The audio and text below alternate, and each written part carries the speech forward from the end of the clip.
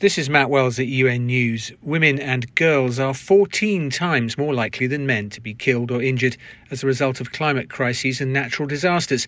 So it's high time their voices carry more weight in climate negotiations. That's the straightforward message from UN Women, which has launched a new strategic plan to increase women's political participation and leadership on climate change and environmental sustainability.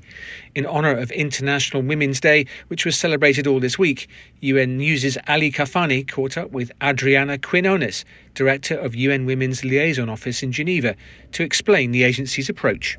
We are working, and especially regarding the Secretary General's call for action, decreasing the impact of discriminatory legislation. So, for example, there are countries in which women cannot inherit land or property.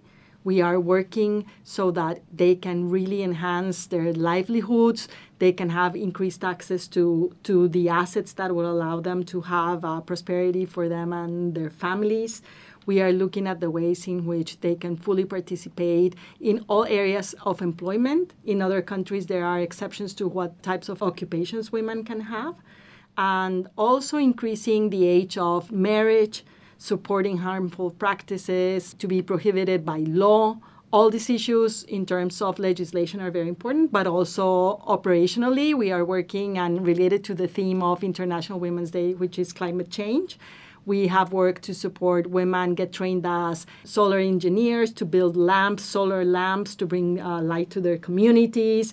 We have built markets with special security so that women and girls can feel safe and bring income to their families. In Guatemala, for example, we supported indigenous women in keeping their traditions and their knowledge, because they are really the ones who have kept the environment safe in many places of the country. And this knowledge is what we need to leverage so that we have new opportunities and ways of sustainably building the economies after COVID. Fantastic. And speaking of International Women's Day, could you please share with us the stories that will be features to promote and explain and further educate the public at large? Definitely. I would like to share that women and children are 14 times more likely than men to die or be injured from natural disasters. These are things that we don't necessarily always talk about. We talk about, for example, women's participation in local and national governments, but really in the field at a country level, climate disasters have been shown to increase gender-based violence, including sexual harassment, domestic violence, child marriage, sexual exploitation of children, and human trafficking. And women and girls often bear the primary responsibility for collecting water, firewood, fuel, and must walk further in their search for scarce resources. In some contexts, in humanitarian emergencies, we have counted up to 72 hours to fetch water. So all these occupations that are traditionally held by women, they really take away their time to be used in more productive and decision-making opportunities.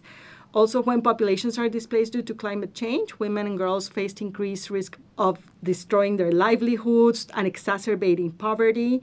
And this can lead families to marry off their daughters so that there is one less mouth to feed in exchange for a bride price. And these are practices that in this day and age should not even exist.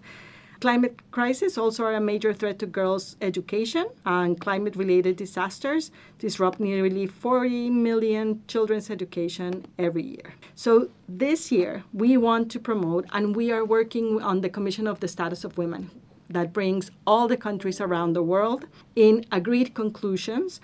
And this year, it would be around promoting gender equality and women's leadership in climate action, including ensuring representation in climate negotiations. We don't always see women represented. Increasing funding and support for women's participation in this theme to civil society or grassroots organizations and indigenous organizations. Increasing women's participation and leadership in developing and implementing gender-responsive climate, energy, and disaster risk reduction policies, systems, and tools.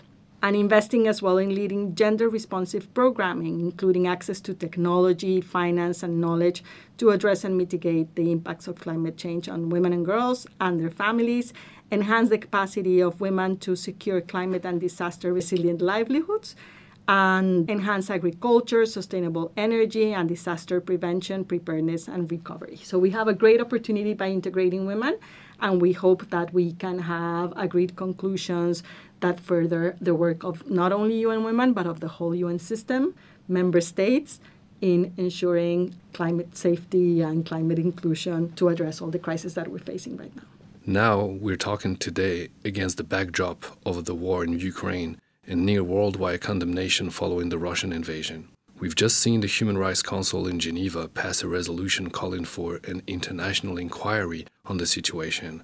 So can you tell me how UN Women places itself in this context? Yes, well, in the case of the resolution that was approved last week on Ukraine, it was very interesting to see how many countries, member states, were really asking for sexual and gender-based violence to be documented. Also, we were able to provide language from previous resolutions so that we all reminded there has been precedent on several resolutions that are increasingly more and more putting women and girls at the center. So we are very proud of being able to support member states with language, with examples, and that no resolution in the Human Rights Council leaves out the potential and the importance of protecting the rights of women and girls.